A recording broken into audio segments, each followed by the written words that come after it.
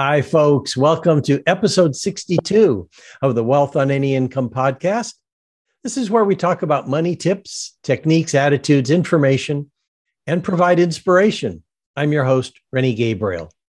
In past episodes, we spoke about how to build an income and expense report, how to measure the level of pleasure based on where you spend your money, how to track your money in 5 to 10 seconds, what to look for in a net worth statement to see how close you are to complete financial choice. And last week, we had Judy Miller-Young, who spoke about the advantages of natural foods and homeopath remedies for your pets. Today, we're going to be doing a coaching style interview with John Brody. It may go longer than the usual 15 to 20 minutes. John's a business owner of a company in Canada that does work for offices, malls, restaurants, and hotels. He has 12 employees. He's 30 years old, married with one child. Gross revenue for the business is about $170,000 a year. And he has some investments. He's got a couple of 6-unit properties, a home that he owns. He owns the warehouse that operates where the business operates. And his current problem is a lack of borrowing capacity because the 12 units he owns are in his personal name, and the laws are different in Canada than they are in the United States. So I'm going to talk about the categories most people fall into that I work with, and then we'll talk about the guidelines I use when I'm working with people. Does that sound okay, John? Sounds great. Okay. So the 3 categories. The first is someone who's just earning a good income, and their upset is that they're paying too much in income taxes. They may say something like, we've got friends, they're earning the same thing we're earning, but they're paying half as much in taxes as we are. What are they doing right? Or what are we doing wrong? So that's category 1. Category 2 is someone who doesn't have that issue. They've got a good accountant, and the accountant may have referred them to me, but they'll say, no, the taxes aren't an issue. I want to be sure that I pay off my home mortgage before I stop working, or I want to be sure to get my kids through college without it being a problem. Or when I stop working, I don't want my standard of living to change. They usually have investments, and they may say, I think my investments could be providing a greater return. Bottom line is it's the feelings. The feeling is things are good and they want it better, which takes me to the third category, which is someone who says, oh, gee, Rennie, I'd like to be in category 2. They may have student debt or other debt in their way. And again, it's the feeling that they're working hard, but they're just treading water and they're not getting anywhere. Now, correct me if I'm wrong, John, but would you say you feel like you're in category 2 where things are good, but you want it better? I think I'm in category 2 and a little bit of category 3 because I feel like we're in a good station, but we want to always take it to the next level. And it's getting up there. Great. So I'm going to give you the guidelines I use when I'm working with people. And so take out a piece of paper and a pen, and I'd like you to write down the left-hand side of the piece of paper, the word coach, with each letter under the other, C, then O, then A, then C, and then H. And these are my guidelines that I'm going to go over with you. So the first C stands for client. And that's you. And what I'm getting at is I'll give you some ideas, some suggestions, some recommendations, maybe even some referrals. But the bottom line is, as the client, you make the final decisions. You're going to choose what you want to do. I'm not going to make choices for you. Does that make sense? Yeah. Okay. The O stands for ongoing. Granted, we're just having this one call. Generally, it's an ongoing process. It's sort of like if you went to the gym one time, that's not going to take care of your health for the long term, right? No way. Okay. So, but in this situation, it's just going to be a one-off situation. The A stands for accurate data. You know, the data I have is generally accurate right now, but obviously the more accurate, the more intelligent my comments can be. And we'll do the best we can with the data that we have and any future answers from the questions I ask of you. The next C stands for 2 things. One of them is it's confidential. I don't discuss your situation with other people. Obviously, there are a lot of people listening to this broadcast, but we're not using your real name. So hopefully it still maintains confidentiality. And the second part of that C stands for comprehensive. I'm going to ask you how you feel about things, because the reality is how you feel has determined the actions you take. That makes sense, doesn't it? Yeah. Okay. And the last item, H, stands for how I get paid. And I get paid three ways. This is, the fun part of the work I do. One way I get paid are fees. My fees are $400 an hour. There's no charge for this. The second way I get paid is I may refer you to someone else and they may share commissions or fees with me. That doesn't happen very often, but if it does, I'll let you know. And the third way I get paid is non-monetarily. And what I'm getting at is because I do such an excellent job, a lot of clients and CPAs refer other clients to me. So I look at that as an additional way of getting paid in addition to my fees.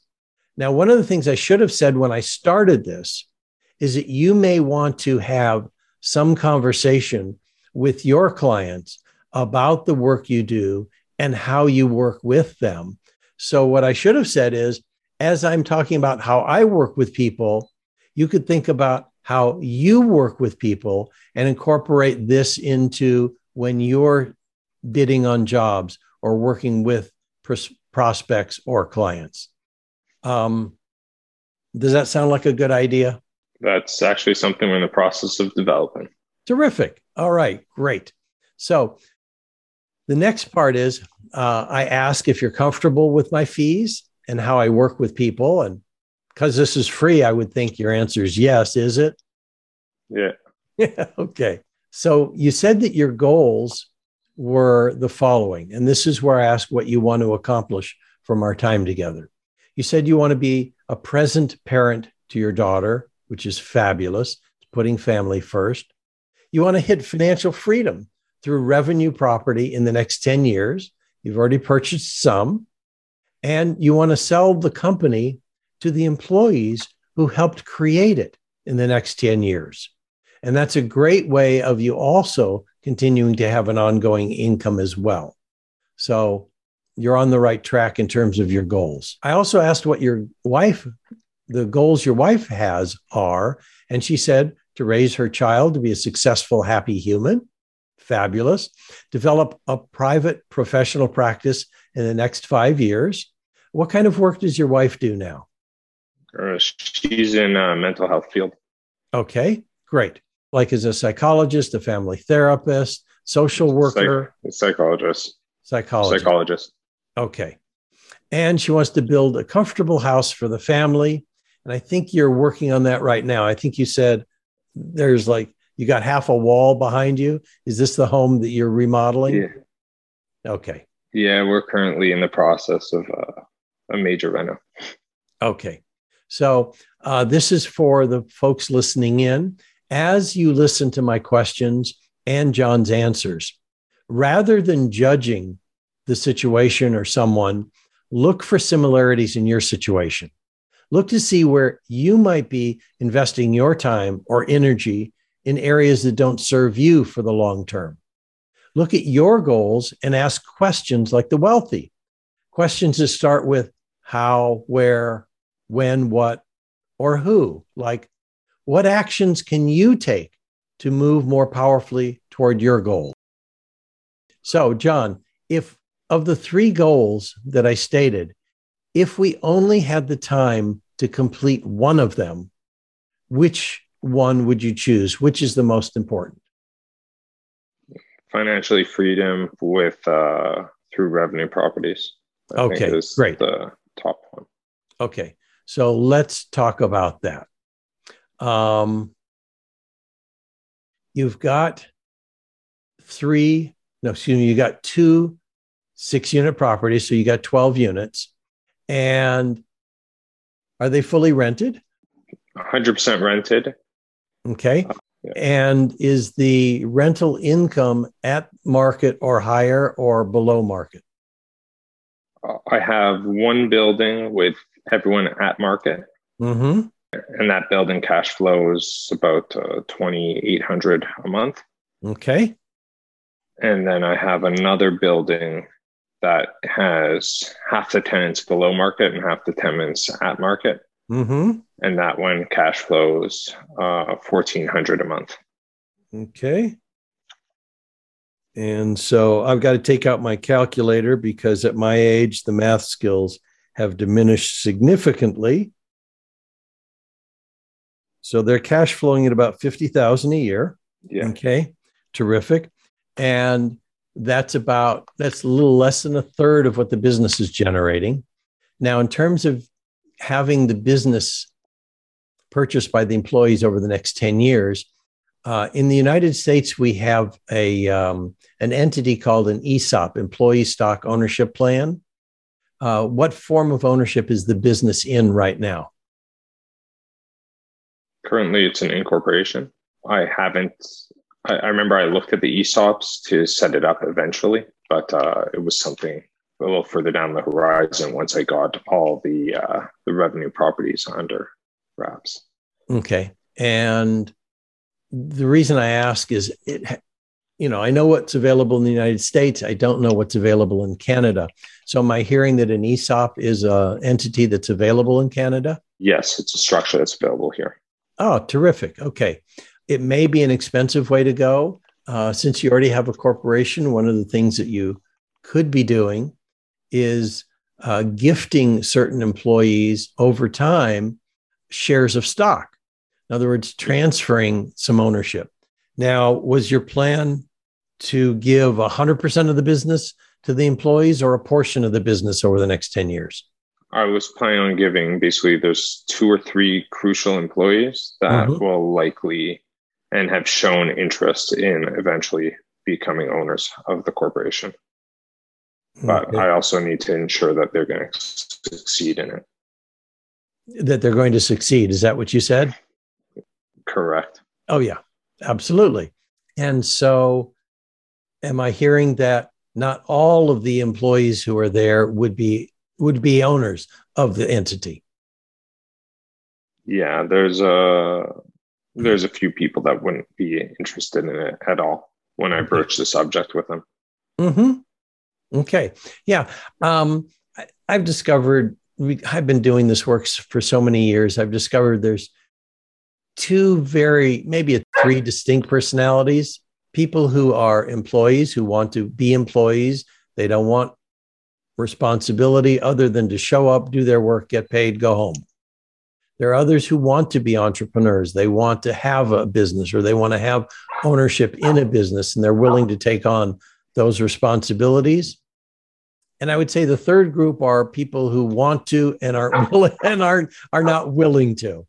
So it sounds like you have a couple to 3 employees who want to do that and are willing to do that. Is that correct? Correct. Okay. And what are the kinds of things, now we're talking about increasing revenue. So what are the kinds of things that you could do in the rental properties to increase the income? Are there areas where you could provide some amenities that the tenants want that they don't have yet?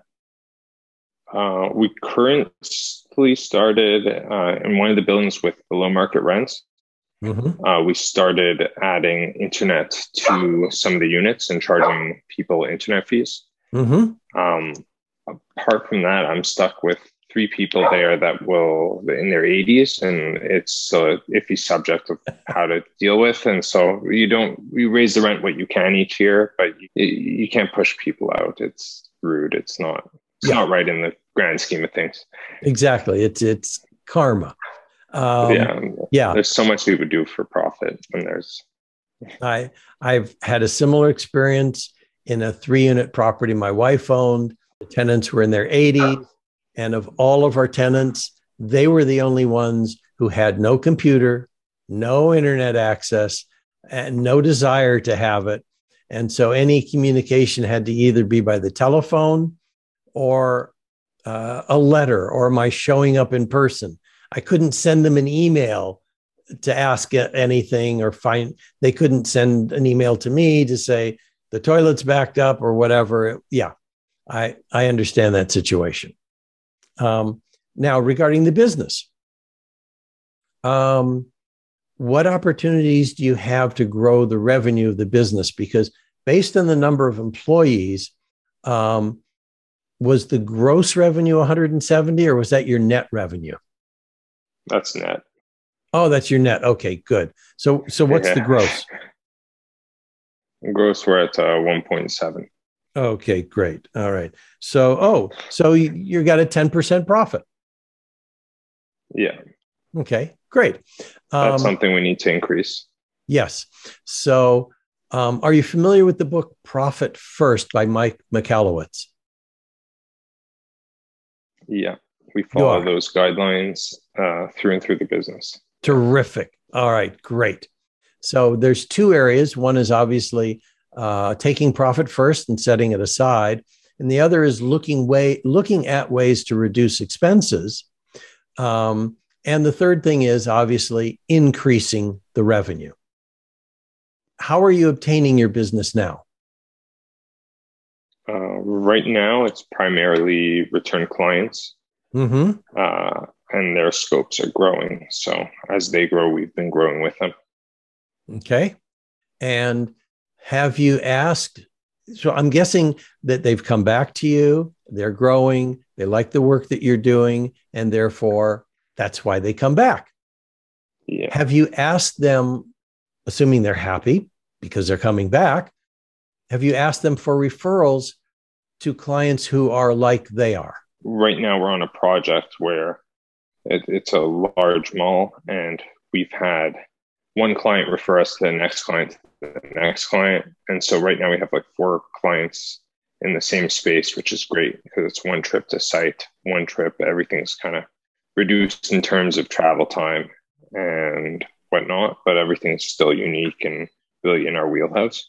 Yes. Getting referrals has never been our hard point. It's really the hard point in the business is actually producing the work and finding skilled tradespeople right now, which is a whole other issue that I think we faced post-pandemic. Yes. In the world. So am I hearing that getting more business is not the issue, but being able to produce the result and having the employees is the bottleneck? Oh, yeah. Okay. One of the things that I'm thinking about is the same way that when the people you're doing the work for are happy and they refer you to someone else, even if you're not asking. So that's terrific.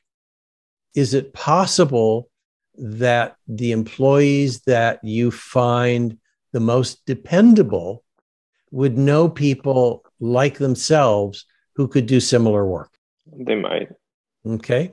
Have you asked any employees for referrals for future employees?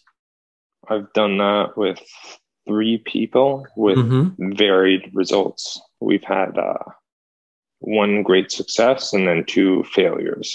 Okay. All right. So 33% hit. Yeah. So if we're talking about baseball at 300, that's a great batting average. So to change the perspective a little bit from 2 failures and only 1 success to, hey, that's a 300 batting average. That's great in professional leagues. Okay. Yeah. The point is you did it and it can work. All right. Let's see what else. Okay. There's that. The revenue. The profits. What areas have you seen where you believe you could reduce expenses to increase your profit margin? The majority is in the labor portion, but a lot of it is also, it's a combination of labor and materials. So it's reducing material cost when everyone's going through shortages is difficult, but semi-doable because you ask for what I've started to do is asking people if I pay them right away and setting at 30s, will they knock off 2 or 3%? And I've been getting a good response with that. My labor rates are high. And so it's minimizing the amount of labor. So investing more into automation and ensuring everything's properly planned to reduce the overall labor burden on a job. Okay, great. So it sounds like you're looking at the possibilities in terms of your vendor payments and one of the things, a friend of mine had a sheet metal fabrication company. And one of the things that he did to increase his profit margin had to do with reducing the waste of materials. In other words, making sure that things were cut and used in a manner that reduced the level of waste, which meant the same amount of material could produce more end product. Now, I don't know with your business what that would look like, but I would assume you could see it. Yeah. Okay. There's a possibility there. Yeah. It's sort of like if you need, now I'm making this up because I'm not in the construction industry, but if you were creating 10-foot ceilings and you have 12-foot pieces of lumber, okay, you're chopping off 2 feet for each stud. Well, where can those 2-foot pieces be used? Can they be used as 18-inch separators from the 10-foot? It's that kind of stuff, which I'm sure that you're already aware of, you're probably doing, but there may be similar materials where you could do something like that. Does that make sense? Yeah. Yeah. And like I said, I'm not in construction, but you are. So you could see those kinds of things far better than I could. All right. So that deals with some of the areas of creating additional revenue, reducing expenses. And if we're going to be talking about you creating financial freedom in the next 10 years, one of the things that you'll need is an income number you need to maintain your style of life. And so what would that number be at this point? At this point, about, it's the 50 from 50 plus 170. So it'll be about 220. Okay. So am I hearing that you need the full 220 to maintain your current standard of living, or is some of that extra? Oh, some of it's extra for savings, but yeah. So technically we probably need about 160, 170. Okay. All right. So that gives you about 60 to set aside to continue to invest, to continue to grow your net worth. I remember you said that the 12 units are in your personal name, and that's a problem in transferring that to an entity in Canada. We don't have that issue in the United States. You can transfer from an individual to an entity, and as long as that ownership stays the same from the individual to the entity, there's no additional taxes.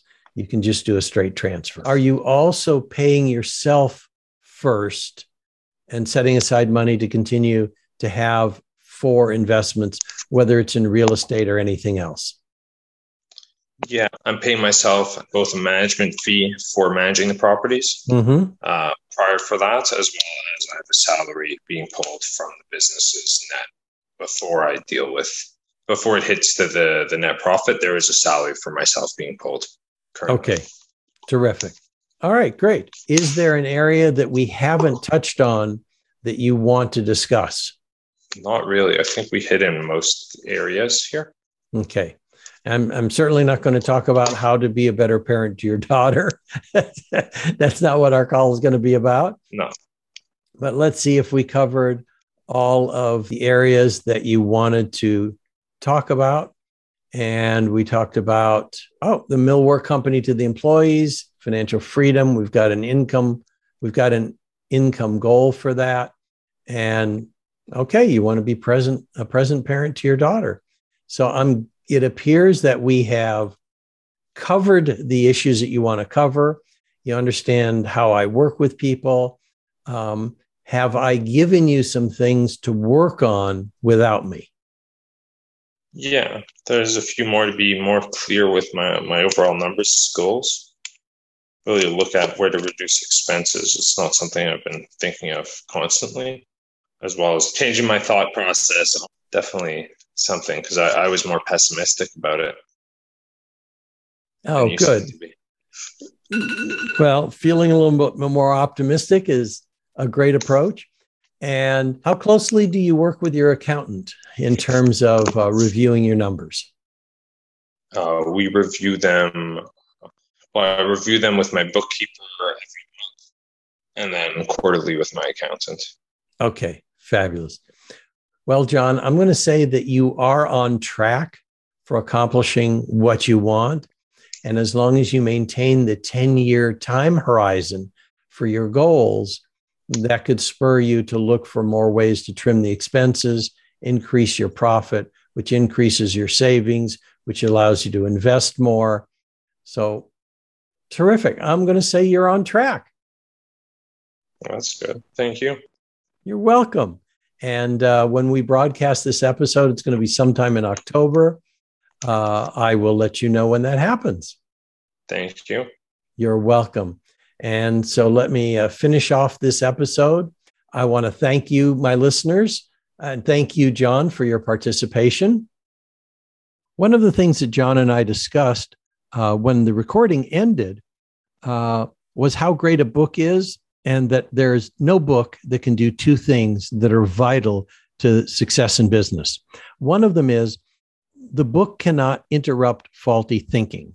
As an example, John was feeling that he wasn't accomplishing his goals, that he wasn't doing much, and that was not correct. He had gone from about 2.5 in gross revenue and 78,000 in profit to 1.7 in revenue. Yes, the revenue went down, but his profit increased to 170,000. So that's a dramatic shift. And the book can't acknowledge him for that and can't interrupt that faulty thinking. The second thing we discussed was that a book can't hold him accountable to anything. He mentioned that he's in a mastermind group with some other general contractors. He's in a small mastermind with 10 other contractors. And what they talk about is dealing with whatever issue it is, like let's say it's a supply issue, a labor issue, and they have 6 weeks to come up with solutions, and they work on this together. And that's a part of what is creating the transformation in his business. While he's only been doing this for a few months, it's the mastermind concept from the book Think and Grow Rich. So what I was able to see was that he was absolutely on the right track. One, he had some people around him who could support him as he supported them in this mastermind group. So that solves the second thing that the book cannot do, which is hold someone accountable. The people in his mastermind are holding one another accountable. So I just wanted to add that to the recording, even though John wasn't on it. And I thank you again for listening, my listeners. You can listen to the Wealth on Any Income podcast on your favorite platform, and please rate, review, and subscribe. And if you'd like to know how books, movies, and society programs you to be poor and what the cure is, then log on to wealthonanyincome.com/TEDx. You'll hear my TEDx talk and can request a free 27-page roadmap to complete financial choice and receive a weekly email with tips, techniques, or inspiration around your business or money. Again, that's wealthonanyincome.com/TEDx. Next week, tune in. And until then, be prosperous. Bye-bye for now.